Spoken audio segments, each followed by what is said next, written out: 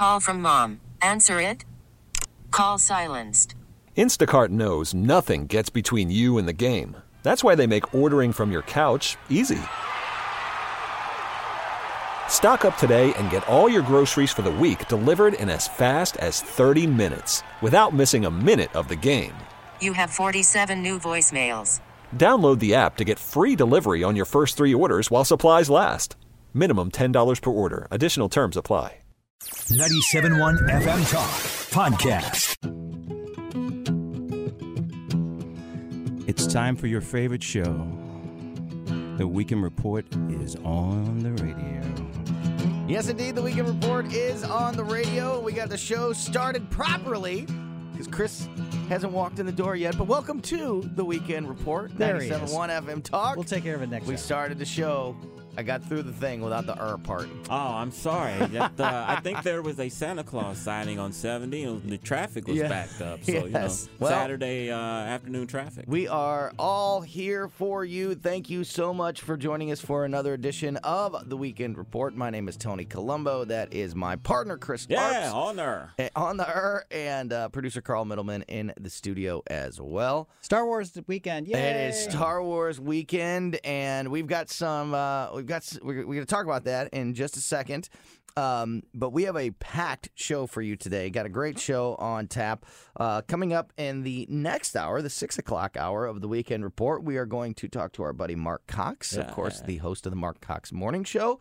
And Skip Weber and Trish Gazall from 102.5 are going to be here for another edition of the Weird News Challenge. But this is the Christmas edition, and Skip Weber will be hosting the Weird News Challenge this afternoon. He's so proud of this. He is. He's been working on it for a couple of weeks, and I can't wait. It's the first time he's hosting. I get to play this afternoon, so that's going to be a whole lot of fun. And a little bit later this hour, in fact, in the very next segment, we're going to talk to Tom Jipping from the Heritage Foundation. Tom is their impeachment expert. So I have a lot of questions. Guy. Yeah, hopefully. He's got a real title. I'm really looking forward. Yeah, he is Thomas Jipping is the Deputy Director of the Edwin Meese III Center for Legal and Judicial Studies and a Senior Legal Fellow. But I just like impeachment guy. So that's a lot of education. Right? So we're going to talk to Thomas in the next segment and get some knowledge about where we are at in this impeachment process and where we're going and get his thoughts. Looking forward to that. Also, we need to talk about our latest movie review, which is up at 971talk.com/weekend report. We do movie reviews every week. Carl has seen Star Wars twice. I've seen Star Wars twice. I even saw Cats this week too. You're busy. That came out yesterday also. Very good. Yeah. So if you couldn't get Star Wars tickets, you might have gone to Cats. So 971talk.com/weekend report or the 971 YouTube channel is where we put the movie reviews each and every week. And this is the big one. This is the Star Wars discussion. So, and it's spoiler free. Yeah, so you don't have to worry about should I? Right. Yeah. But if you're like me and you're kind of turned off from Star Wars because of the direction, there are a lot of things in it you will love. Yeah, maybe Carl is going to try to talk you back into it. And if you've never left Star Wars, then Carl's got some good information for you. Spoiler-free review of Star Wars at 971talk.com/weekend report. Go check it out. You have a question, don't Carl, you, I do have Arps? to say that last weekend my wife and I watched The Irishman. I have to say that we did you watch it in one setting? In one sitting. Now, this is what I'm wondering. Now, when we were watching it at home, I didn't mind watching the length of the movie, but I'm wondering if I was in a theater would I have sat there that long. Did you put it on pause at all? Not at all. Not at all. Watched it straight through. I thought it was weird seeing Al Pacino looking younger. You could kind of see the CGI. See, whatever. It was kind of weird. I'm wondering if it's better on a big screen because you wouldn't necessarily notice it rather than your TV. I don't know. It was kind of noticeable. But I watched it in one setting at a movie theater. Yeah, and did you enjoy it? I did enjoy it. It wasn't a bad movie. I mean, I love the movie except for one thing. It's not real. And them putting it out there saying that this is actually what happened doesn't turn me on. It actually turns me off to the film. So if you go into it knowing that this is a fictional story. The guy's lawyer wrote this book after he died, allegedly from stories on his deathbed. The guy wrote it after he was dead? No. How did a dead guy write it? The guy's lawyer wrote it. The guy's lawyer released it after he had passed away. Right. I want to believe it because I can remember, I think I was 9 years old. You want to believe that? Yes. Because I was 9 years old when Jimmy Hoffa disappeared, and I remember just the hoopla over it. Yeah, and they never found him. I mean, I'd like to know what happened. He's in the Meadowlands. Yeah, he's in the end zone. I mean, I'd like to know what happened. Is this what really happened? It sounds very plausible. It's not. But I've read the. You read the Slate article? No, not the Slate article, but some of the articles that talked about it wasn't real. Piece by piece on how the movie did not happen. No. Right. Yeah. But it's a really well done movie. It's just not like Goodfellas is based on Harold Hill's story. Right. And that's legitimate. This is based on a very questionable source. You know what is real? Star Wars. My partner, Chris Arps, and his new deal with RedState.com. What are the latest articles, my friend? The latest article, and I'm going to have to talk to Mark about it and offer this theory to him to see what his thoughts are. But I want to get you and Carl's thoughts. This is when we usually do the weekend review. Okay. We've got a lot of news stories that we're going to cover in this hour. Let's start with this. Go ahead. The title of the article is "Impeachment. It's a Battle of Two Legacies." And when you go to Washington D.C., you see statues and monuments and the names of a lot of these buildings are named after congressmen. So people are very cognizant and aware of what their legacies will be. And Nancy Pelosi is the first Speaker of the House, first female. And I think that she's really, really concerned with her legacy being attached to such a partisan impeachment that you have no Republicans in the House in favor of it, but you have Democrats that are in favor of it. It's going to go over to the Senate and probably, or definitely, he's not going to be convicted. Polling is not in favor of it. So I'm thinking with her delaying, not sending it over to the Senate, I think part of it is that she's trying to negotiate for rules. But I think a big part of it is she's hoping that somehow during Christmas, and I don't think it'll happen, that her members can go back to their districts and try to tell their activists that this is political and electoral suicide, and we need to keep our eye on the prize that we want to ultimately defeat Donald Trump, and this is going to hurt us. I don't believe it'll work. Once you whip these people up into a foam about impeachment, you can't take it back. Yeah. But I think this is just, hey, go back to your districts. Let's just have a calm during Christmas. People's mind will be over it, and maybe we can talk them into censuring the president. That would be nothing surprises me at this point. Christmas miracle. And what another detour, another 90-degree turn in this crazy process. They don't want to do this. If this suddenly Tony. turns into a censure and not an impeachment. You had on Thursday, you had a member of her own leadership, Clyburn of South Carolina, saying don't send the articles over. Yeah. You had Steny Hoyer, her assistant, basically saying I hope that's not it, blah, blah. I mean, when you've got your own leadership questioning, should you do this? Well, and you're talking about, and that's kind of signaling. You're talking about all these Congress people going back to their districts over the holidays and talking to their constituents about what they feel. We saw, I can't remember her name, but there was the I think she was in Michigan, but one of these Congress women, Democrats, this last week went home and held a town hall and basically got booed out of the building. Yeah. As she was trying to convince her constituents that this impeachment was the right thing. And she was a very popular person up there who had just won an election, and she was getting roundly booed because Elisa Stotkin. There you go. From Is it Michigan? Yes. Yeah, look at that. I mean, this There's is a my loser. memory I mean, working. you've got CNN polls saying Nice job, Carl. that. Thank you. You're welcome. You got CNN polls saying that support for impeaching the president will have dropped 5 points in the last week. This is not a winner for them. And they are trying to somehow find a way to finagle themselves out of this, and they're hoping that the members can soothe the base and say, hey, keep your eye on the prize. we need to take out Trump. Mm-hmm. How can people read your article, and how often are you writing these articles? I'm writing twice a week, Tony, Tuesday, morning, and Friday morning. And that includes the holidays That as well. includes holidays, and I occasionally write a little extra when I feel the burn and write in between there. I have one question for you. It's a great opportunity for me. My question is, do you go by Chris Arps or Christopher Arps? I am professionally Christopher Arps. All right. That's what the business cards say, Carl. Ooh, wow. Very fancy. I don't believe you. I pulled this story.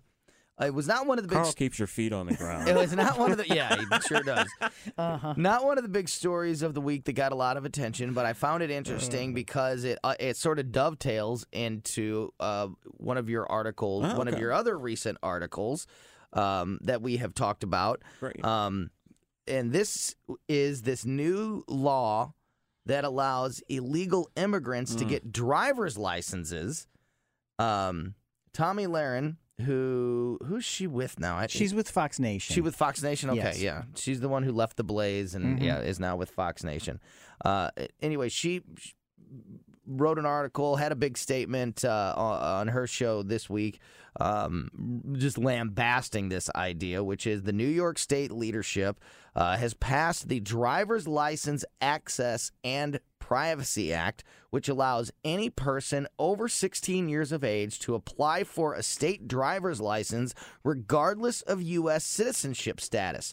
The law made it official, and it debuts on Monday, causing an influx of people to flood DMVs across the state. I'm sorry, it was made official this past Monday, so we saw all of these people flood into New York State DMV offices to get their driver's license.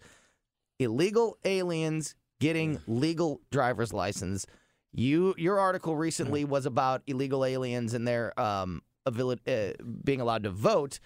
To me, this is right in that same category. What are your thoughts? It's ironic that the Democrats talk about foreign intervention in our elections, and you have right here foreign intervention in our elections. That is such a great point. When you have people that are illegal aliens, exactly right, being basically recognized for citizenship.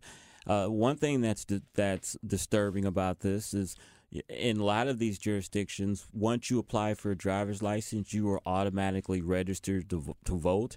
And there have been several instances where these people who were illegal aliens and non-citizens who had green cards but were automatically registered to vote voted in elections. And if you listen to the Democrats, they'll try to say that voter fraud is a myth. It never happens. But if you go to Americans for Citizens voting, to our website, we've got instance after instance, example after example of rampant non-citizens voting. You have jurisdictions like New York and Burlington, Vermont, California. They're opening up their elections, school board elections, and mayoral elections to allow non-citizens, those with green cards, to vote. It's an invasion, a foreign invasion, literally. Because these people are citizens of other countries. They're not citizens of the United States. I can't think of any situation in the past where I would have supported federal intervention over states' rights and local elections. And I'm not sure that I'm there yet on this one, but I want to know what you think. Should there be a federal law that says illegal, like that would stop people from being able to vote in municipal elections if they're not a United States citizen, stop people from getting driver's license if they're not a United States citizen? Or do you think it's better to attack this idea in those local areas? Should there be a blanket law passed to stop it everywhere? Or is that too much government intervention? No, I'm still a states' rights guy. Yeah. I think what the solution is what we're doing with Americans for Citizens Voting, where we're putting ballot initiatives in different states so that either the state legislatures can put this on the ballot that only citizens vote in elections, or people can gather petitions and get enough signatures to be able to put it on the ballot. So I think ultimately you should gather a movement, make people aware of what's going on. The Democrats are trying to infiltrate the illegal aliens into the voting system to help them. I think you do it at the local level where you put this into your state constitutions, that citizens of voting is for United States citizens only. And that's what you're seeing in several states. We have got a lot more stories that I want to get to this hour. Let's do one more here before we talk to Thomas Jipping from the Heritage Foundation and get his thoughts on impeachment. And then a little bit later this hour, we'll pick this back up and get into more stories of the week. But before we take this first break, Chris, wanted to get your thoughts on this story. Elected officials in Jackson County, right here in Missouri. Do you know where I'm going? I posted on my Facebook page. Oh, love it. Okay, great. Are adding. Mark chimed in too on They're adding plaques to statues of the county's namesake, which is, of course, former President Andrew Jackson, that will include that Jackson was a slave owner and forced Native Americans from their land. What do you think of this idea of putting a plaque up on these statues that, explain some of the negative parts of their history? Usually we're talking about tearing down statues. Now we're just putting plaques up. Maybe it's a step in the right direction. What are your thoughts? I think it's stupid. I think you have school districts in Kansas City and in St. Louis where kids can barely read. And you have curriculum and you have activism in these school districts where they want little boys to go to the restroom with little girls and treating transgenderism. If they weren't so preoccupied with trying to change the society and would teach history, then people would know that Jackson was a slave and we would need to put a plaque next to him. That can be placed against a lot of Democrats. Not Strom Thurmond, but a lot of Democrats that were Dixiecrats back in the day that supported slavery and that were in the Klan. Yeah, and it should be. So should there be plaques next to them, the terrible ones? Where does it stop? Does every single statue now you got to have basically a disclaimer next to them to tell of their foibles, where you're putting 21st century values into 17th, 18th century values? I mean, it's ridiculous. Here's my thoughts on it. If you're going to teach history, then teach history and teach the whole thing, and that's fine with me. So if a statue is included with a bit, sometimes a statue will have a big plaque or sign with it that gives basically, a quick history of this person and who they are and explains. If it's a statue that's also educational and has a couple paragraphs about who this person is, and you want to put that in there as part of the history, I have no problem with that. But if it's a statue of the president of anybody and it's just a statue with their name, and now you're going to slap up a thing that says Andy was a slave owner or Andy was a wife beater, Then that's what it's for. It's for to inflame. It's for to tarnish their legacy.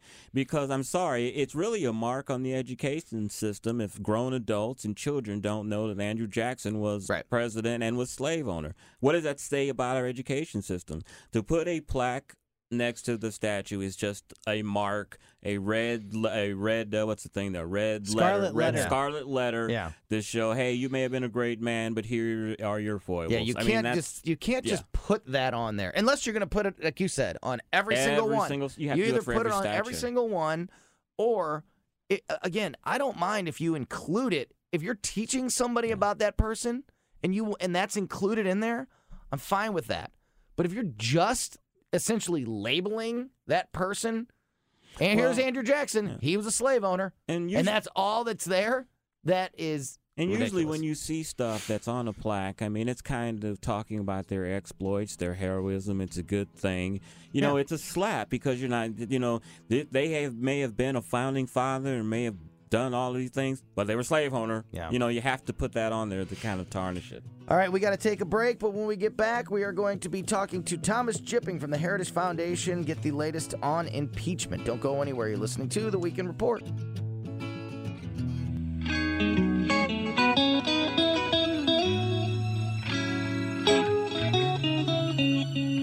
Hello and welcome back to the Weekend Report, 97.1 FM Talk. Tony Colombo, Chris Arps, and Carl Middleman in studio. Hello. And as I mentioned, joining us on the phone now is Thomas Jipping from the Heritage Foundation. Thomas, thanks for your time today. How's it going? It's going well. Thanks for having me. Yeah, you bet. So you, off the air, we were just chatting for a second as we were getting you on the phone about how you were introduced to me as Heritage Foundation's impeachment guy. So apparently you're the expert. Well, I have been studying this for a long time, and in 2010, which was the last impeachment that the House did, and that was of a federal judge. I was the deputy chief counsel of the Senate Impeachment Trial Committee. Wow, so nice. For better or for worse, I've dived in that dumpster more than once. Yeah, no kidding. Well, and so one of the reasons I'm really happy to talk with you is because even for me, whose job it is to watch this stuff, take in as much information as I can, study it as closely as I can, and then talk about it on the radio, even for me, it's been like sometimes my head is just spinning, and it's just a lot to keep up with, and a lot of people keep on changing rules and making statements and taking this thing in directions that we don't expect. Most recently, of course, with this idea that Nancy Pelosi may not even take the impeachment articles to the Senate, which I think caught a lot of people off guard, at least people who weren't watching it extremely closely. So before we start getting into the details of it, can you just kind of give us the 30,000-foot view of where we stand right now in the impeachment process?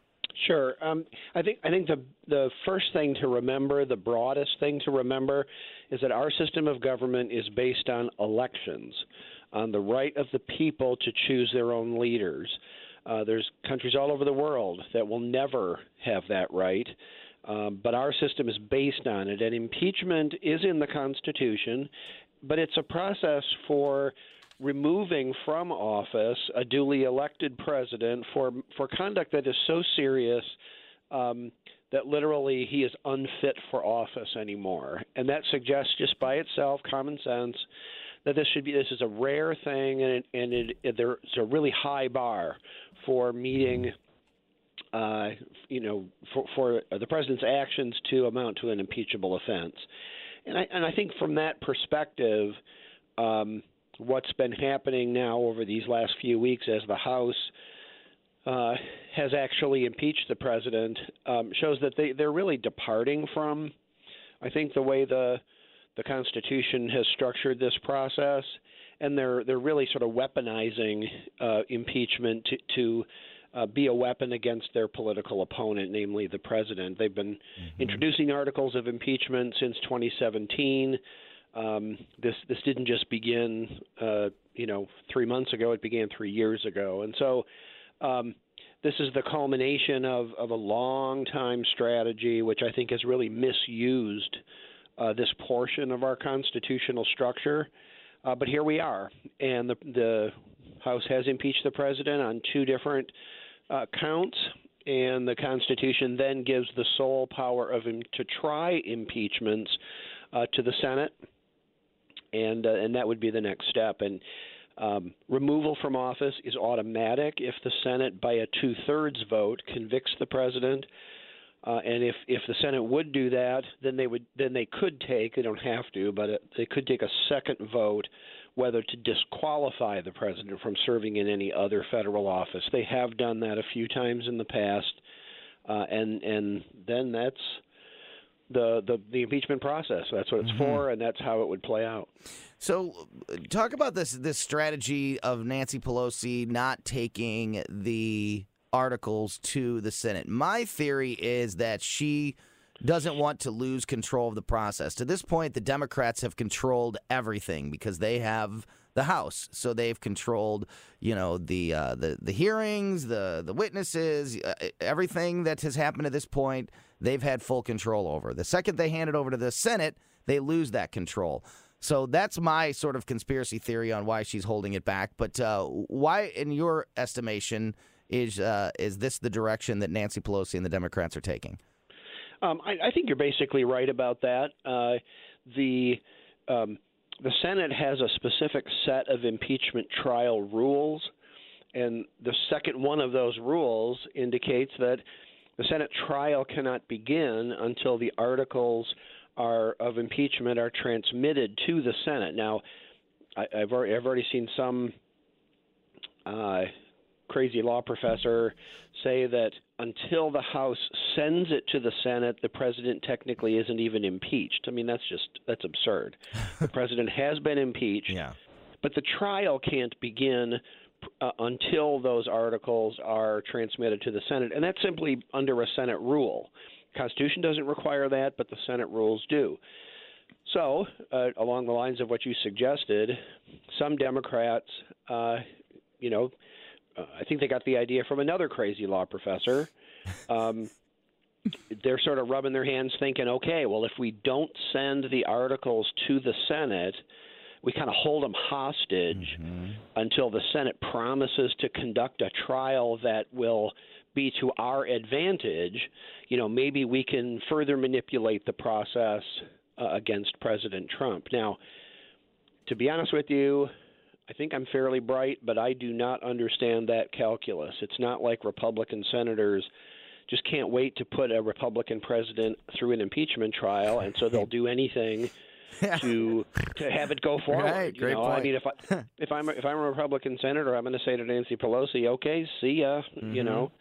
Have fun with your impeachment." I mean, but that's the strategic, sort of step that they think that they might be able to take. I actually don't think they will in the long run. This is a stupid idea, and it's unconstitutional because the Constitution gives the Senate the, quote, sole power to try impeachments, and the only reason this little gambit would be tried would be to try to dictate how the Senate conducts an impeachment trial, and the House has no authority to do that. Got a few minutes left with Tom Jipping from the Heritage Foundation talking about the impeachment process. Tom, do you know if there is a deadline for Nancy Pelosi and the Democrats to take this impeachment to the Senate? Does it expire at some point, or could they, if they wanted to, literally just sort of hold it over the president's head for the entire next year and say, look, we'll file them whenever we want. Maybe we'll do it in January. Maybe we'll do it in July. Or is there a deadline before that that they have to file by, or they miss their chance? No, there is no deadline. There's no legal requirement either from the Constitution, statute, or House or Senate rules that require them to do that. What requires them to do that is just a basic respect for the Constitution and the obvious process that the Constitution sets out. I mean, is it too much to ask that our elected officials who swear an oath to support and defend the Constitution would just simply follow the process that the Constitution has established and stop messing around with it? No kidding. That's what kind of requires, if you want to put that in quotes, requires them to take the next step. President Clinton's trial began. He was impeached 21 years ago, just a couple days ago, on December 19th. And his trial began 18 days later, early January. The other president to be impeached, Andrew Johnson, his trial began the next day. So, that's the process that the Constitution contemplates. It's the one that common sense would say we should follow. And I think Democrats really have to try to distort that process and to try to manipulate it to their advantage. Thomas, we're almost out of time. Before we let you go, I want to go back to a point that you made at the very beginning of the conversation, and that was the precedent that we are setting. It's something that I have been talking about from the very beginning, not even the very beginning of impeachment, but the very beginning of everything that the Democrats have done essentially since Donald Trump took office. Everything with Kavanaugh, everything with the Mueller report. They're just setting, in my opinion, very dangerous precedents and letting the cat out of the bag, if you will, opening Pandora's box. We are moving in the direction of, if you have the power to do it, you can do it. Mm-hmm. And that is what they seem to be about, power. and their political agenda, coupled with the power that they have, is really producing a reckless situation, which is undermining the foundations of our constitutional structure. That's the thing that we ought to have a consensus about, and then we disagree about policy and all that stuff. And we're moving in that direction, and that would spell the death of a free society based on the rule of law. So folks have to decide what kind of a country we want. I mean, we've had the right kind for a long time, and it is being undermined today. Thomas Jipping from the Heritage Foundation, thanks so much for your time today. If people want to follow along with the Heritage Foundation and their coverage of this, get more information from you and from Heritage to learn more about impeachment and everything else that you guys are working on, how can they do so? Heritage.org is our website. The website has a particular page that collects what some of us have done on impeachment. I've got my own staff page there that lists a lot of the things that I've been writing. I'm on Twitter at Tom Jipping, TomJipping. And, take a look at what we've been writing, our analysis, and hopefully that will further inform citizens to participate in this process. Yeah, great stuff, Tom. Thanks so much for your time today. Hope we'll talk to you again real soon. Thanks very much. All right, you bet. All right, we need to take a break. Don't go anywhere. Plenty more Weekend Report coming up next. You're listening to 97.1 FM Talk. On an open wall, I scratch your name, 'cause I knew if I went first, you'd probably do the same.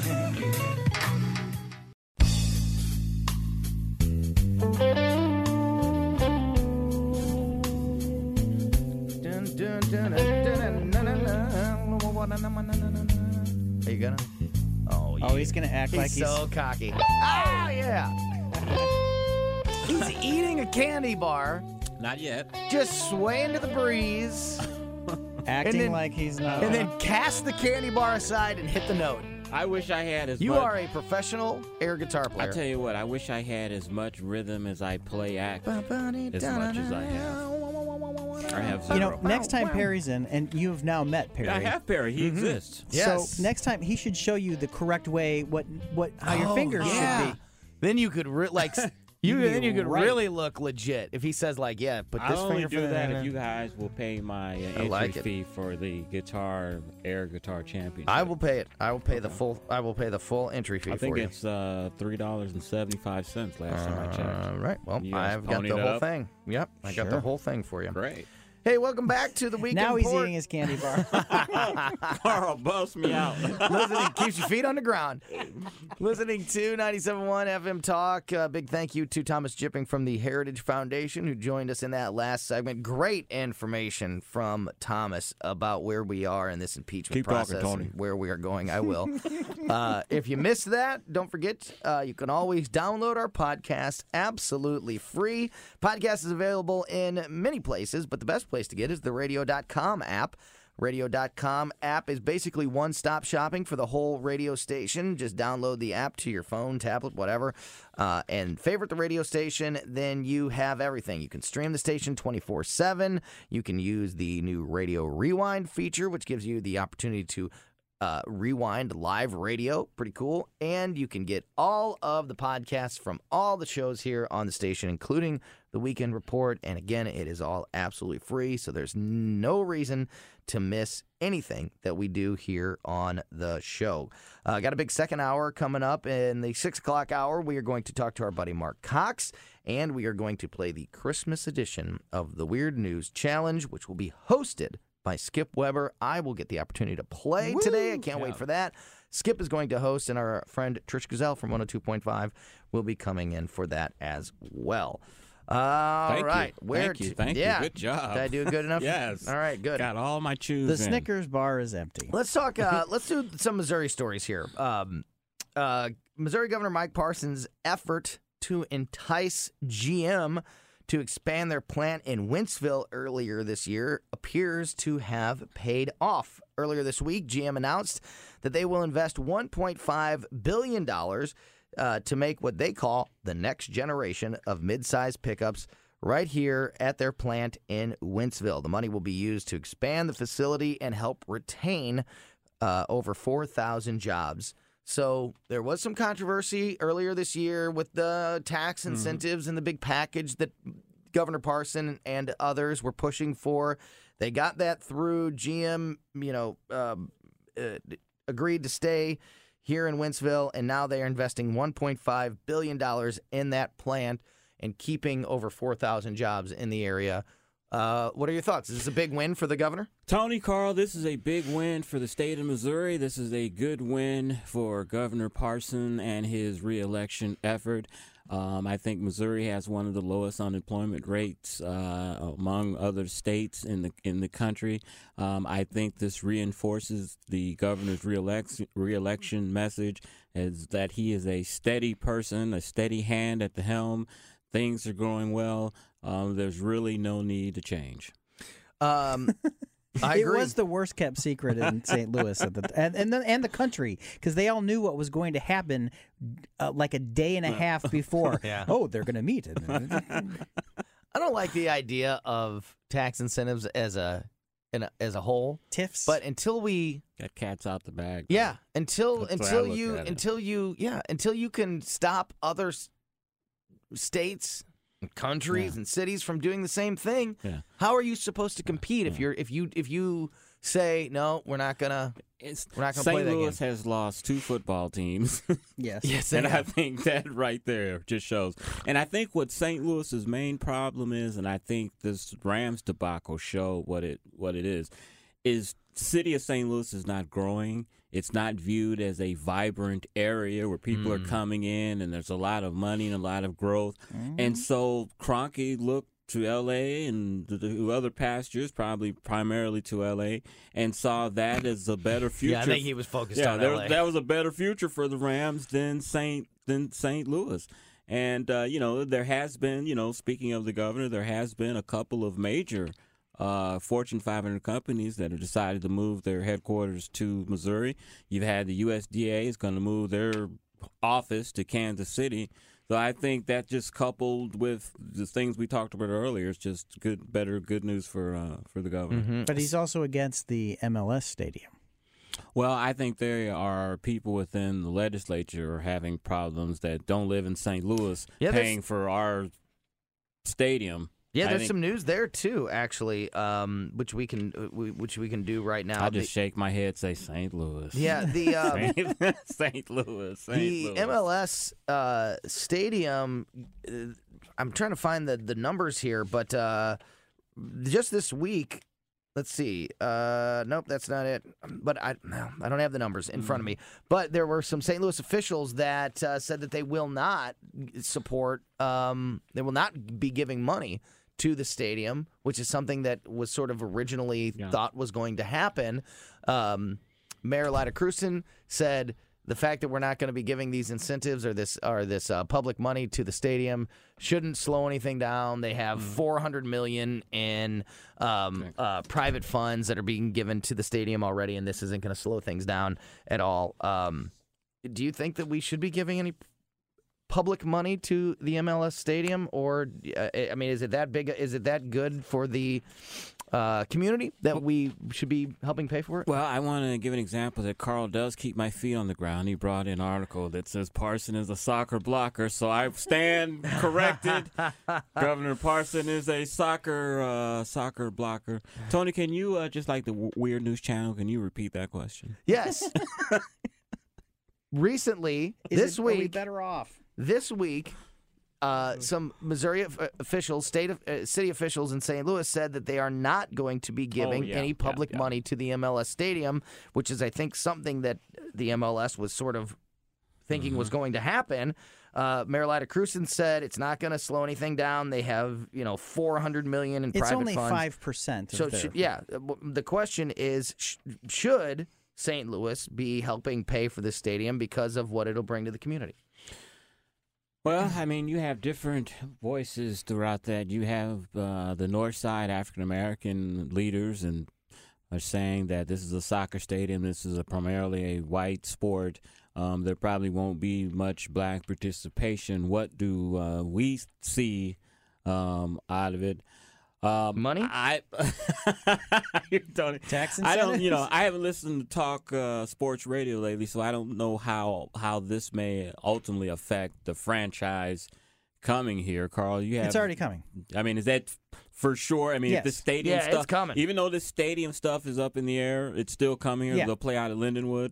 No, they're not going to play at Lindenwood. No, they do. They have like literally $420 million of private funds already. It's 5% of the entire budget. So it's done. Okay. 2022, it's happening. So they might not build up like one wall. But the on one part side. of it, of it that was supposed to be coming from public funds was voted down this week. Because there was a certain amount. I'm thinking either $30 million or $300 million that was drastically cut down to like $5 million. Those are two different numbers. I think it was $300 million, but it was like cut down to like $5 million. We'll give you $5 million. They already announced another team in the MLS, and they're getting their team before us because we don't have the stadium yet, and they already do. Last thing, real quick, the new legislative session starts next month. Missouri State Senator Bill Eigel, I know, announced this week that he is pushing for a new bill, SJR 44, which would eliminate personal property tax in the state of Missouri. Got your vote? Bill Eigel is a rising star within the Senate. I do see him one day truly being governor. He is a member of the conservative caucus in the Senate, so a bill like this doesn't surprise me. St. Louis Missouri has to compete with all of these states around us that are right-to-work states and that don't have income taxes. And I think it's a tough call to tell liberals and people, hey, we're not going to collect this money. Where's it going to come from? That has ultimately come from growth. It's a tough sell, but I am in favor of it, and I hope that he can pass it. Well, Illinois this week, there was a big story about how there are 9 new taxes totaling almost $2 billion that take effect in the state of Illinois on January 1st.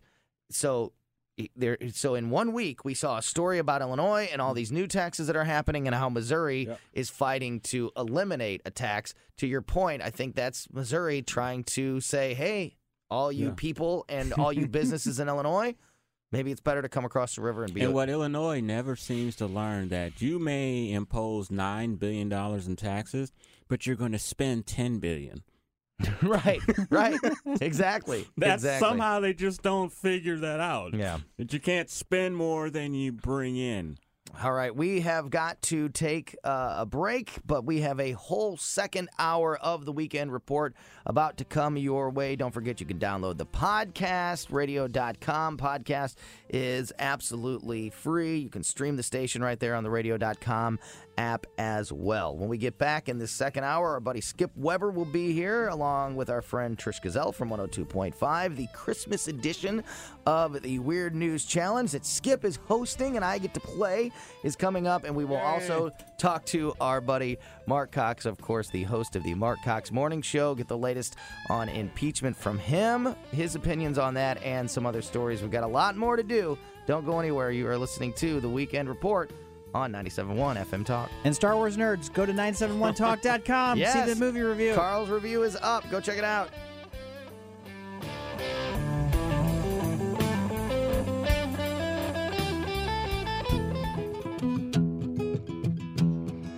It's time for your favorite show. The Weekend Report is on the... Oh, come on. He missed his cue. You told me last week you were like, I've been telling you every week to stop doing it, but you don't. That never stopped you before. I try to respect you guys and the audience, and so I try to chill, and you give me the business about it. The first hour last Carl week was looking weak. for it. And then the second hour, because he's like, oh, never do that again. And then the second hour was strong, and he said that was the best one. My excuse is the what? show has gone so quickly, and it's hard to believe it's the second hour already. And it's unbelievable. That I just lost track of that, Yep. Carl. I deeply apologize. Let's not keep our guests waiting. Yeah, our guest is the great Mark Cox from the Mark Cox Morning Show. Welcome to the second hour of the Weekend Report, Mark. Thank you so much for joining us. How are you? Hey, I'm doing great, Tony. Chris, happy impeachments. Yeah. Happy impeachments indeed.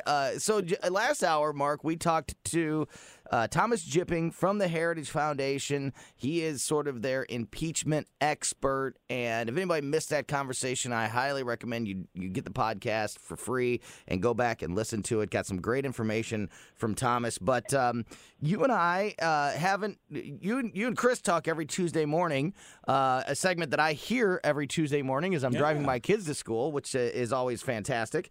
But Mark, you and I have not really had a chance to talk about impeachment. So before we started getting into the details and touching on everything else, just give me your thoughts on the process to this point.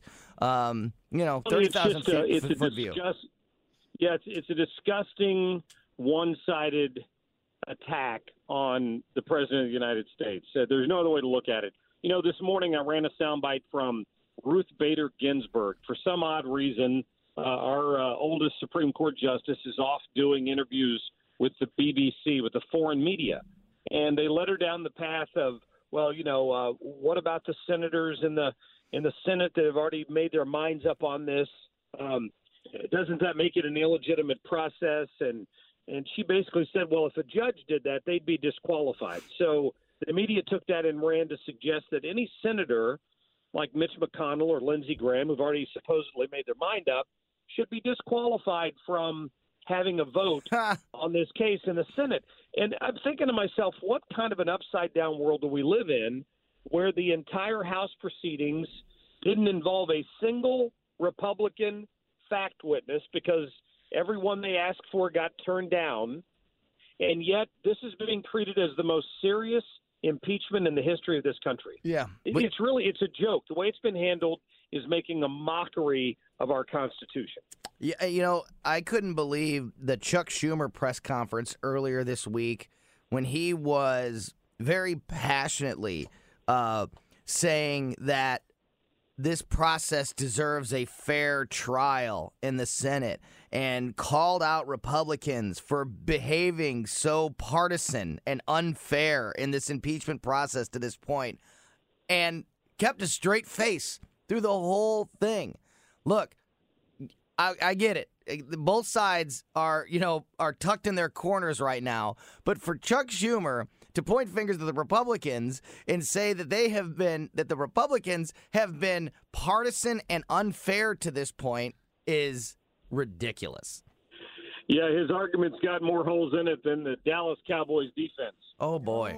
Man. Whoa. Chris, that's Can not... we agree to that, Chris? What's that about? I don't know, and it's the weekend. Come on. Mark, I want to get your opinion. I offered a theory in my latest RedState.com article, shameless plug there, saying that the reason why Nancy Pelosi is not sending the articles of impeachment over to the Senate is because she knows that this is political and electoral suicide for the Democrats. She doesn't want her legacy of being the first female speaker to be stained by a totally partisan impeachment that the polls show that the public is not in favor, and that she's hoping over this Christmas break that hopefully they can go home and talk to their activists and tell them this is suicide, and maybe they can get a censure instead. Mark, what do you think?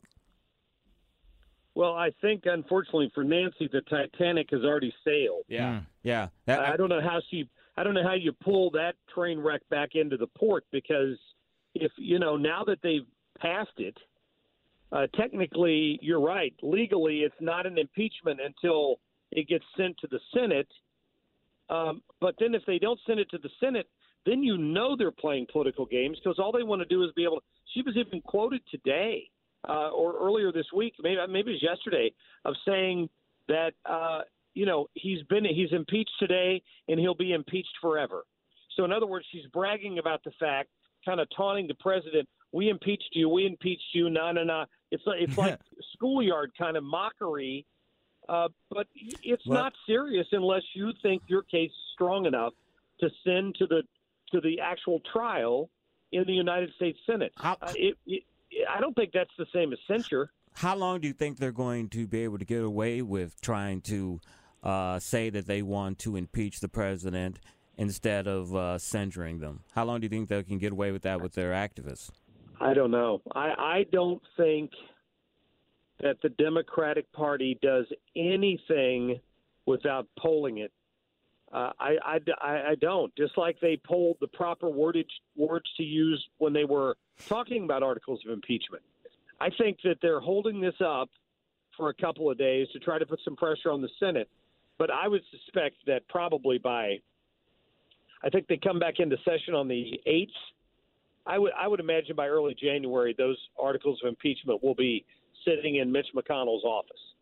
I hope you're right about that, because that was one of the questions that I asked Thomas Jipping from the Heritage Foundation earlier, if there was a deadline on this, and he said no, they could hold on to these things basically as long as they want, as ridiculous and bad for the country and bad for precedent as that would be, that they could just hold on to these for as long as they want and basically just dangle them over the president's head and finally submit it to the Senate at any time that they finally choose to. I think they're only hurting themselves the longer they wait, but that hasn't stopped them at any point, at this point at least. And but their excuse also is saying that they want to say they want a fair process. Yeah, they want the Republicans to give some concessions before they. I mean, that's going to be their excuse not to go forward to send it, because they're going to say, hey, it's not a fair process unless the Democrats can call any witness they want. Yeah, Mark, that's what they're going to hang their hat on. Do you think there's any possibility that they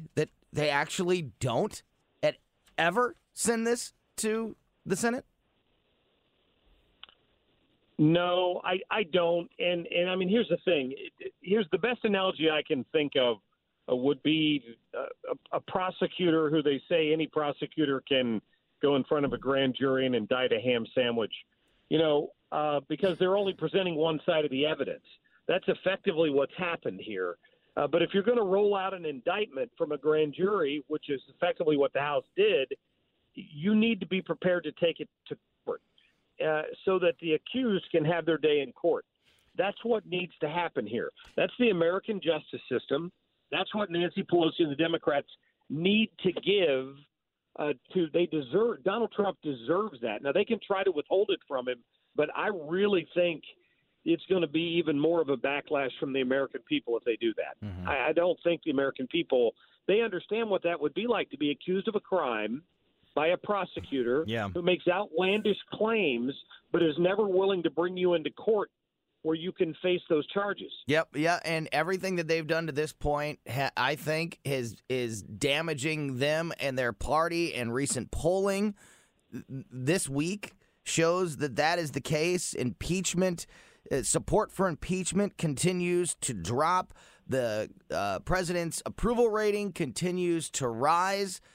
In your estimation, how much damage is the Democratic Party doing to themselves through this whole process? Well, the damage the Democratic Party is doing to their candidate, their ultimate candidate for president, is immeasurable, because I don't think it's just let's face it, we're a 48-48 split down the middle nation right now, and there's about 4% of people in the middle, a lot of them independents, who have a huge impact on the outcome of the election next year. I think the Democrats are going to alienate some of their own folks who have an honest sense of fairness, and they're going to alienate those people in the middle, those independents who don't have a strong allegiance to one party or the other, but know unfairness when they see it. Mark, let me get local with you for a minute. I know that you are a cat owner or cat lover or a animal lover. Is the latest aldermanic move where they are banning the declawing of cats? I know it's a good thing, and they think they're not being cruel to animals, but isn't what's going to happen is now you're going to have cats and kittens that when they start clawing up someone's home, that they're going to take him to a shelter and no one's going to want the cat with claws, and they're just going to be more cats ultimately euthanized. And one of these sure. This is one of these liberal good intentions. Yeah, the road to hell has been paved. The thing that I think that's most interesting about that is, I've had cats, and I've had a cat that's been declawed. Right. In fact, I think I've had 2 cats that have been declawed. St. Louis is the most dangerous city in America. I mean, our homicide rate per 100,000 dwarfs our closest competitor. And we've got serious economic issues, and this is what the St. Louis Board of Aldermen is focused on. I fail to understand it. I sit at home every day, and I just shake my head when I read these headlines. Is it because they can't get anything else done? This was a good idea. Mark, is it because they can't get anything else done? Is it because they know they can't do anything real? So this is like, well, we'll just do this because we're too inept to get anything else accomplished. Seriously, I think it's just because we're too inept to do anything else, so we'll do this. Remember, they passed a bill earlier that made parks our child care centers, so now you can't bring guns in. So they've been very busy. Which is a fascinating story, because earlier this week there were multiple shots fired at the Metrolink station in Forest Park. How could that happen? I mean, technically, that's a gun-free zone. Yeah, didn't they see the sign?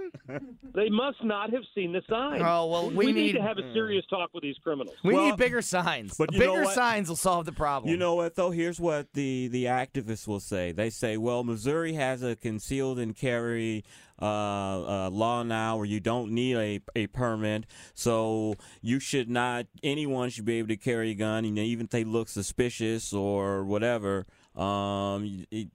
Too bad. Chris, you know that's BS. Oh, I know. I'm just saying. That's the argument that they'll use. It's not the people legally carrying concealed that you have to worry about. I'm with you, brother. I had this argument with one of the St. Louis Board of Aldermen members, Jeffrey Boyd, when he was in my studio, and I couldn't seem to get him to understand that he's arguing that there are children. He also argues that there are kids running around in North St. Louis with guns in their pants, and the police need some authority to take those guns away. No, they don't. It's already against the law for a teenager under the age of 18 to have a handgun. They can't legally carry it concealed. They shouldn't have it on their bodies, period. If a police officer sees that, they have the authority to take it away. Mm-hmm. They don't need another ordinance on top of that. Mark Cox, I'm sorry to cut you off. Got him riled up. We are out of time, and but thank you so much for putting in a little overtime on this Saturday evening. Double duty overtime. He worked for Tobler this morning. I know, a busy morning, and thank you, Mark, for joining us today, and we'll talk to you again real soon. Guys, thank you, and Merry Christmas to you. Merry Christmas. Merry Christmas, Mark. No holidays for you. And happy holidays. Speaking of Christmas, it is time for the Christmas edition of the Weird News Challenge. Skip Weber is here. Trish Gazall from 102.5 is here, and Skip is going to be hosting the Christmas edition of the Weird News Challenge as soon as we get back. Don't go anywhere. You're listening to The Weekend Report, 97.1 FM Talk.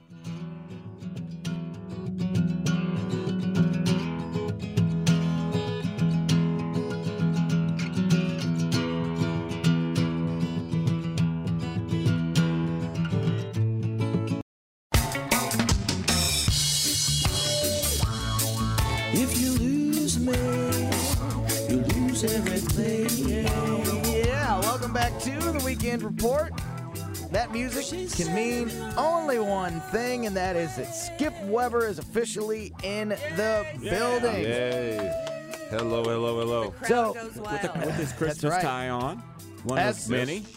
Yeah, one. One of. I have three. I have two left after this. Yeah. And only one workday. So, oh wow! So you have to change ties in the middle of the day? Decisions. I'll probably. I don't necessarily always wear a tie to Christmas Eve service. Okay. Because not many people wear ties anymore to church for one reason or another. So I'll probably wear one in the Christmas Eve service. So I wear all. There you go. So I wear all of them. He has a Christmas tie for every day of December. I don't repeat. I love it. He never repeats it. I have less than 24 ties because we don't work every day. I don't wear a tie every day. Right. Has anyone ever done like a collage of you every day, taking a picture? A calendar. Yeah, a Weber calendar. With the same pose, same expression, but the only thing different is the tie. The people that care most about my ties are in this room. You need to make one. We just gave you a great marketing idea. Or sell them for charity. An advent calendar. Yes.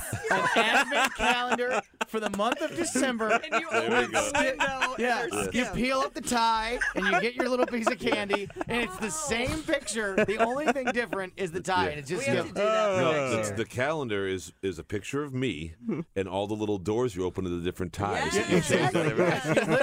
You open the tie, and there's You're the gonna candy. Have to get some I want credit for that. If that ever let's happens. do this. Let's do this. All right. The Weber Chevrolet Advent Calendar with Skip Weber and his ties. with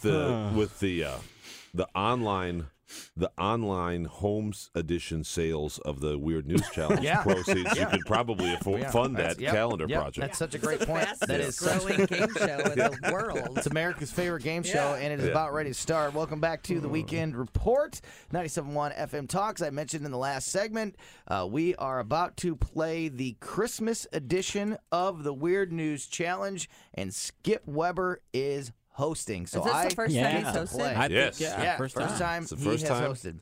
So I am ready, and it's the Christmas Entertainment Edition is what I've called it. So Skip is hosting. Trish Gazall from 102.5 is here as well.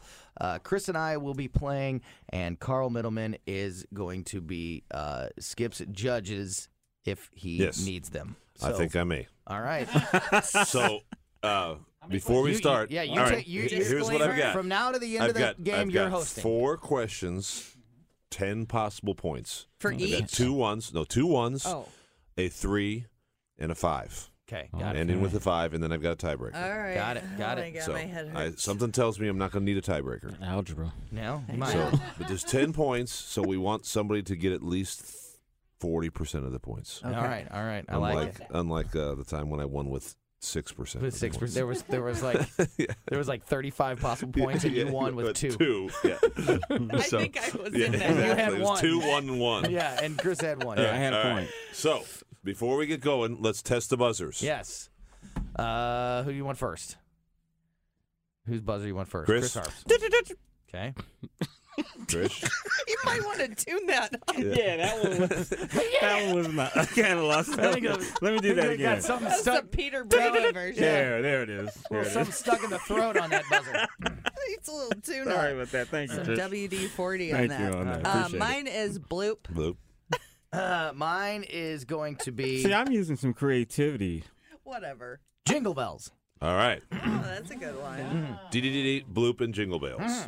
All right, here we go. Question number 1. Well, which version of the Weird News Challenge is Tony? Oh, you know what? I think it's episode 63. Okay. Yeah, I think it's And episode. I'm going to put a disclaimer in here, and it's not a bad disclaimer. Is probably the wrong word.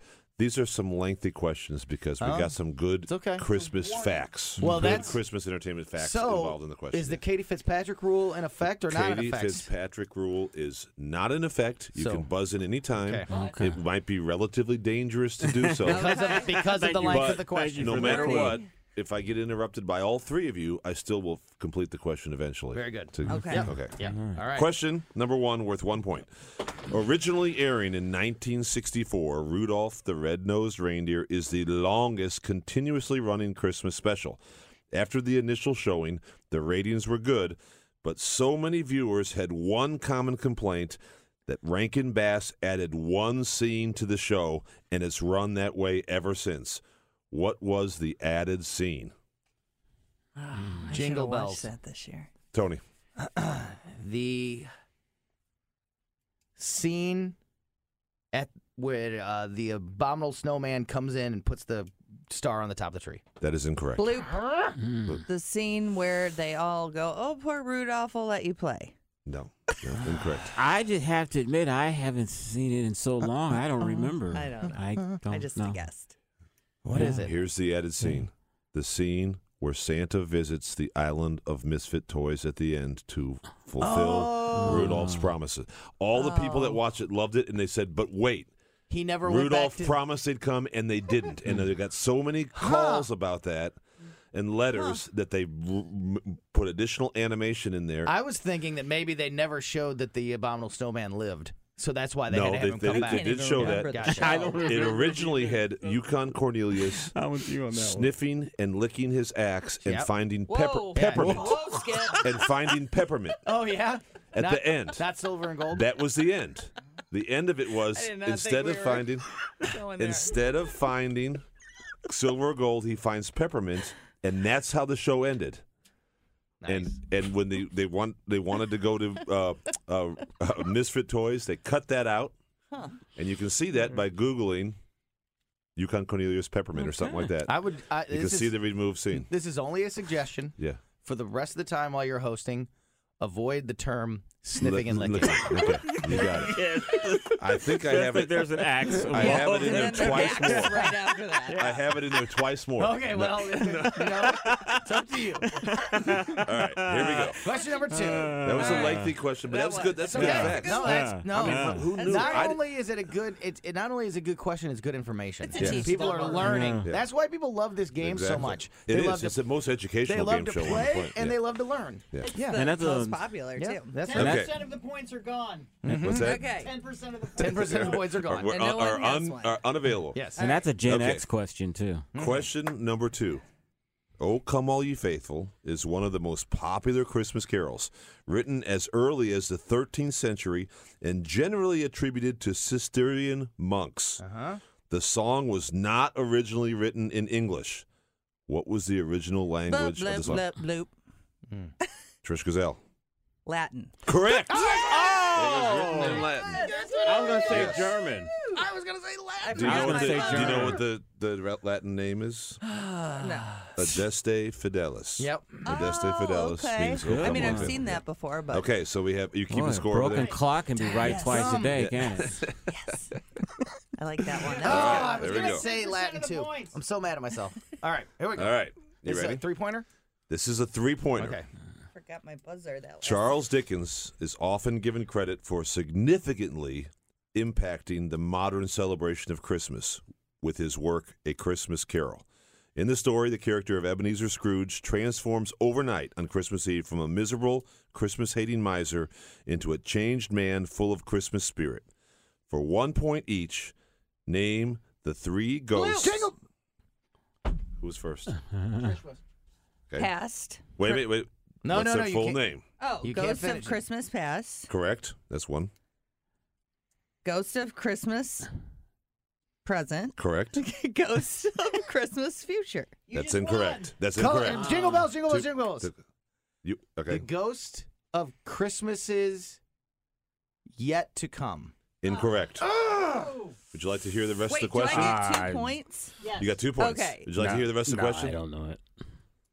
For 1 point each, name the 3 ghosts that spoke to Ebenezer Scrooge on Christmas Eve. It's Marley. The third Jacob ghost is Marley. the ghost of Jacob I almost Marley. said Bob Marley. Yeah.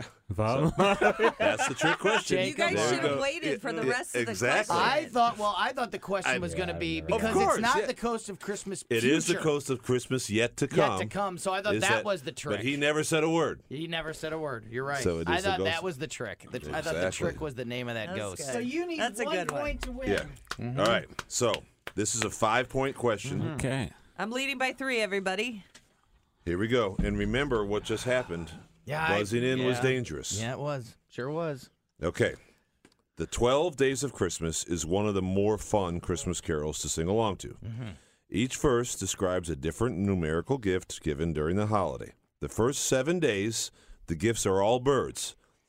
5 golden rings originally referred to ring-necked pheasants. That's why they're all birds. Okay. For 1 point each, match up the number in the gifts of the remaining 5 days. All right. Jingle bells. Tony. 2 turtle doves. No. Oh. No. What? You're out. No, The he didn't I understand. said of the remaining I'll let 5 him. days. The remaining after the birds. The first seven are birds. After the remaining, birds. Yeah, I the remaining 5 days. So You needed one. Okay. I thought you meant. I Yeah. thought it was Okay. match. I thought it was the match the number to the. I thought it was match the number to the birds. He's kind of a rookie with the buzzer. So it's Christmas. I'm going I to thought it was match the number to the birds. Let the judge. Let him do it No. because I don't know The it. first 7 are birds. The remaining 5 days. Yeah. Okay. All right. I don't think I'm going to be able to get it though. Is it 8 maids a milking? That's one. Okay. You don't have to do them in order. No, I know. I'm just trying to.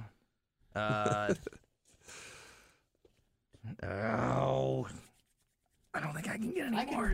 Okay, I think I know one. 10. Wait, is it 2-2 right now? No, I only have 1. It's 3-1. I need 2. I could win. Or Chris could get. Yeah. He needs 3. Oh. I'm not going to be able to do it. No, I'm not going to be able to do it. You give up? I give up. I'm not going to be All able to do it. Buzzers? Chris, can you do it? Can you read the question? Oh, my Lord. No, I cannot. I mean, I could for both of you, but whoever buzzes in first here. Yeah. The 12 Days of Christmas is one of the more So I fun need to Christmas buzz in? carols to What's sing along. 9? Yeah, she is not. She is not done. She is not gone yet. Oh, okay. Each verse describes a different Do you wanna numerical go? gift No. given during the holiday. The first 7 days, the gifts are all birds, knowing that 5 I don't golden have to rings go. is I ringnet don't know. pheasants. She's giving Match you the a number chance. in the gifts. I don't What's even on the have to 9th go. day? 9. Stop it. 9, 10, 11, 12. Yeah, what's I 10? could get 4 of them right now.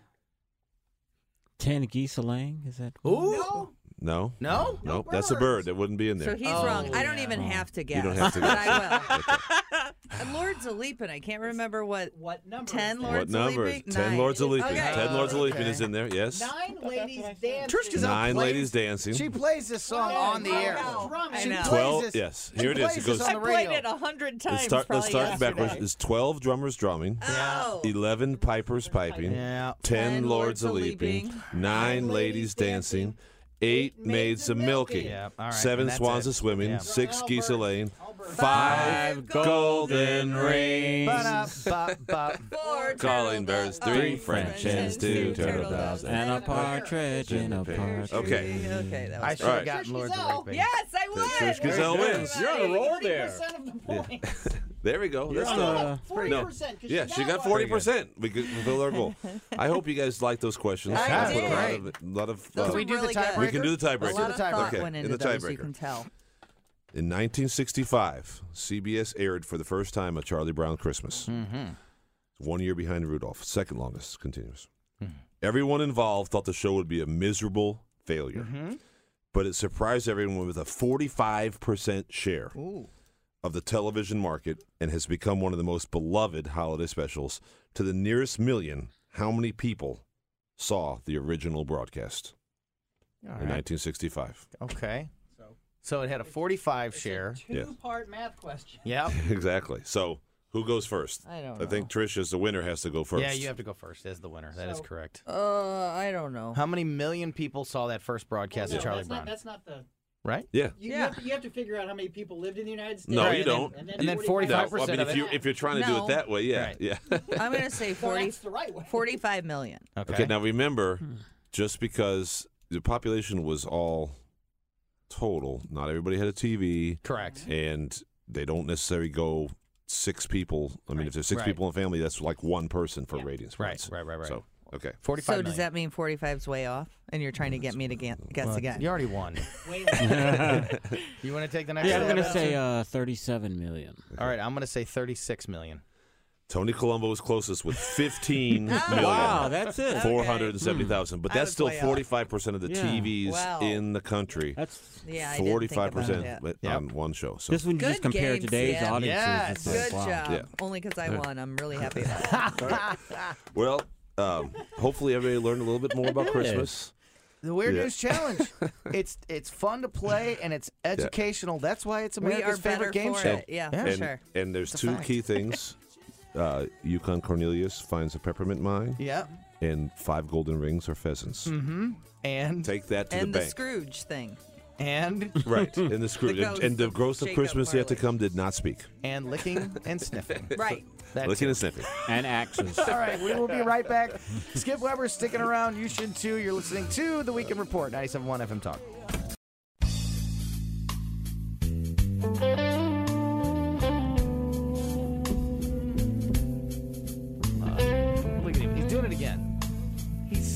cocky. What? Yeah, yeah, what, huh? Yeah. Oh, he got it. I missed it. I did. I got a little too cocky. You got a little too cocky. I was intimidated. Even the greatest air guitar player in the world makes a mistake. I was intimidated. Yep. Welcome back to Chris. We I have almost- got to get you watching Christmas Yeah. stuff, man. I almost said welcome back to the Weird News Challenge. I Welcome didn't back to the like Weekend a lot Report. of Christmas movies. I know that you have Christmas spirit because you're the first person to my Christmas party. Yeah, we got there week. 6:03. How did it feel hosting your first episode, your first edition? I felt good about it. I thought, good man, these stuff. questions are wordy, but I just like putting facts in there. So maybe yeah. if it was a normal one without Christmas, I could probably do it, but it would be a fraction Listen, of the time. the people appreciate the education, the information. Well, good. It's good stuff. I had fun doing that. Yeah, that was a lot of fun. Made you realize how much work Wink Martindale and all those guys back in the 70s Well, had to I do. don't think those guys wrote the questions. So. Yeah, You have to Right. realize Good the point. professionalism in the Weird News Challenge far exceeds the Bill Cullens and Jack Berrys of the world who just came out and read off a prompter. Man, you said it. The rest of us, we are. I mean, not we, Tony predominantly. And now I'm in that ranks. We are a full turnkey host. You got it. That's exactly right. Welcome back to the Weekend Report on 97.1 FM Talk. Skip Weber sticking around with Chris Arps and Carl Middleman and myself for one more segment. Great edition of the Weird News Challenge just ended. If you missed it or you want to hear it again, don't forget about our podcast. It's on the radio.com app and on our website, 971talk.com. It's free to download that podcast wherever you get it, but the radio.com app is probably the best place to do that. Download that app, and then you can stream the station 24/7. You can use the Radio Rewind, and you can, of course, download the podcast of this and every show on the radio station. Skip Weber, what is happening as we get ready to go into Christmas week at Weber Chevrolet? We're only open. I mean, we're only open a couple days next week. Monday, we're open Monday. We're closed Christmas Eve, closed Christmas. So then we got the start of the busiest week in our year every year. Which is the week between Christmas and New Year's. Thursday, Friday, Saturday. Monday, we're open New Year's Eve, but not till late.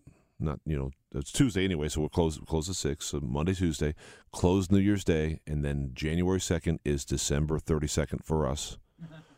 And that stretch is the busiest, most cars we sell every year. And why do you think that is? Well, there's a few people that wait for personal property tax. And so if you want to come in even Monday, this coming Monday, we can still have it show that you delivered it on January 2nd. That's not a problem. Yeah. There's also people that wait till after Christmas. They see what they get. They see what their bills were. They've been looking. They've been thinking. Procrastinators. And, I mean, the end of the month is always a push anyway. It doesn't need to be. We don't change our incentives, but it is. So you take the end of the month, and then you take that into the end of the year. Then you take that into holiday shopping where people are distracted. So, Is hey, it I need because a a new lot car. of people are off work, too? I think so. Are on vacation, Absolutely. and so they People take off they work. have and time Yep. to come in on a weekday where they normally and wouldn't? believe it or not, we see tons of people that get money for Christmas. And they say, and they use it as a Christmas down payment. bonuses from work. So you may not know that. You may not have learned your Christmas bonus till either this most recent week. My Christmas bonus hasn't shown up yet. And so, has yours, guys? No, and, it hasn't. Okay. and so there's lots, or people, that might be the week if you get paid vacation, you didn't take any, then you get your vacation check, or whatever. There's lots of different things come trickling in, but whatever the case is, we, if that.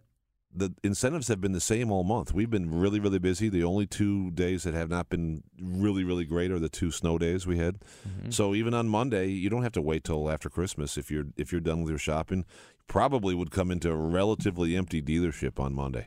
That's pretty sparse coming that close to the holidays. So. Yeah.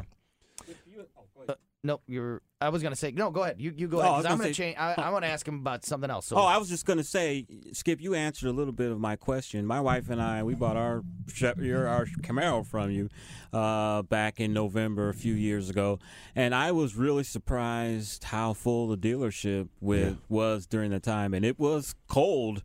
Too when we came in there, but I bought a car from Skip on January 2nd. One year. Yeah, it happens. We get a lot. The thing about it is, the weather doesn't really stop anything. Back in the day, we used to have lots of tire kickers, and people would come get information at the store. Then you'd have a lot of people, and you have to decipher, out of those 10 people, 3 or 4 of them are going to buy. Now, it's the percentage is way higher because people do all their research online and do a lot of the pricing online and a lot of the fact-finding. But now, and then you get bad cold weather, even more percentage. I mean, in a bad, snowy, cold weather, 90% of the people that are inside the store are buying, because why would you come out if you're just going to buy? So and I think it might have been the third, because the second was a Sunday and you guys aren't open on Sundays. So that in those types of situations you go one more day. Yeah. Speaking of getting money, I held back on this story until Skip was here because I imagine that he's going to be getting a check. This story came out this week that more than 11,000 refunds worth approximately $14 million will be mailed to former St. Louis Rams PSL holders on January 2nd. 30% refund on original purchase, or the 9 years left on the 30-year license from when the Rams departed. Are you getting a check? I'm getting a check. I have not been notified, but I put my name in, and they came back with, here's your claim number and all that, so I should be. I mean, no one sent me anything that I'm getting one. Right. So is this part of class action then? Yeah. And then the other class action. I had 4 seats, so I'll get, whatever that would be. Right. What would that be? That I would get 120% of one PSL's value. Yep. Which was? So mine was $1,500, so I'll get about $1,800. There you go. And the other class action suit, which gives a 25% refund to fans that bought merchandise and tickets between 2010 and 2016, has a deadline of January 20th to file your claim for that. So the Rams are going to be paying again. Now, I don't know. I mean, I had merchandise. I definitely bought merchandise in that time period. Yeah. Do you have to produce receipts? But I don't have any receipts. But I'd have to find out what I could get to prove the tickets, because just because I have a PSL, I had to buy my tickets every year. Yeah, so I bought tickets every year. If you bought tickets to any Rams game between 2010 and 2016, or any Rams merchandise, if you can produce your receipts, they have to pay you 25%. I can check your credit card receipts, because that would count as a receipt. I can tell you this. I have all my emails from the Rams telling us they weren't moving. We're not moving. You know what? We could, and maybe we should. I've said that many, many times. I've got the emails. I can what Kevin Demoff said. We could do a whole don't hesitate. Don't hesitate renewing your seats, because we're not going anywhere. Don't worry about this property in you cashing that $1,800 check, does that prevent you from doing anything future? If you have that evidence against I don't care. Right. Yeah, but you could turn it over to somebody that does care. Can I tell you something? I guarantee you that people have those emails. They didn't say, "Oh, let's email Skip Weber." No, they emailed all the season ticket holders. I guarantee you they have record of all those. Yeah, believe me. And let me tell you something. That's one of the battles that they've lost in court, is that they're going to get the emails from the other side. So we don't really send side, when this goes to court. We don't really have the time to delve into this, but I don't think that this has ever happened before, where a team has moved and they've this one is going to be a bill of approximately $14 million once they pay out all the PSL holders. Don't know yet what that next number is going to be for paying people back. Do you think it's fair? Do you think the Rams I think it's unfair that that's all I get. Yeah. You think because I was lied to so much. Because the Rams are fighting it still, saying this is ridiculous. Well, they're more. We can do what we want with this team. There's bigger suits than this that they're fighting. Yeah. What do you think, Chris? Is this fair? They're fighting the city suing them. It's not fair that Skip is getting a fraction of what he invested in it. And it's not fair that for years they put a substandard team on the field to drive down the attendance so they could have some reason to leave. That is criminal almost in my mind. To do that to people that you're paying their money to see a professional football team, where it's going to cost you $100-something plus if you take your family down there and parking and all that. I mean, and if it's against the purpose. law, if it's against the law for me to walk into another car dealer and say, "Hey, what are you going to charge for Malibus this month?" And I see why it's against the law. So we're not allowed to do that. But if that's against the law, then what Chris said is exactly right. You are affecting market values, and you are affecting people's future expenses artificially. And that's at least as illegal and at least as heinous as what I just described in the price-fixing business. A couple hours from now, the last Saturday evening rock show before Christmas hits the air. What's happening tonight? Oh, man. Got a lot to be fun. No, not Christmas. I could put together probably an hour of good rock Christmas. And especially maybe 2 hours if I look into all the recent remakes that people, like the Goo Goo Dolls have done this, and the Foo Fighters did that, and Bare Naked Ladies did that. But, original songs even I could probably do an hour.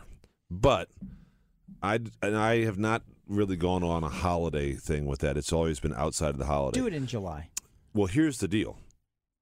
Next week, I have a special for the end of the year. Oh, it's nice. It's not New Year. This theme's not New Year's, but I am doing something even completely different, and I'm very grateful that we made it this long. Yeah.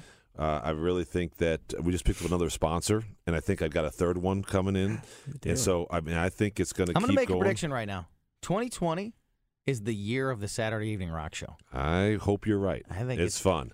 I'd love to be sitting here 1 year from today. Yeah, because my first year anniversary will be the first week of April. Oh, that's cool. But coming into my first end of the year is fun. Yeah. Yes.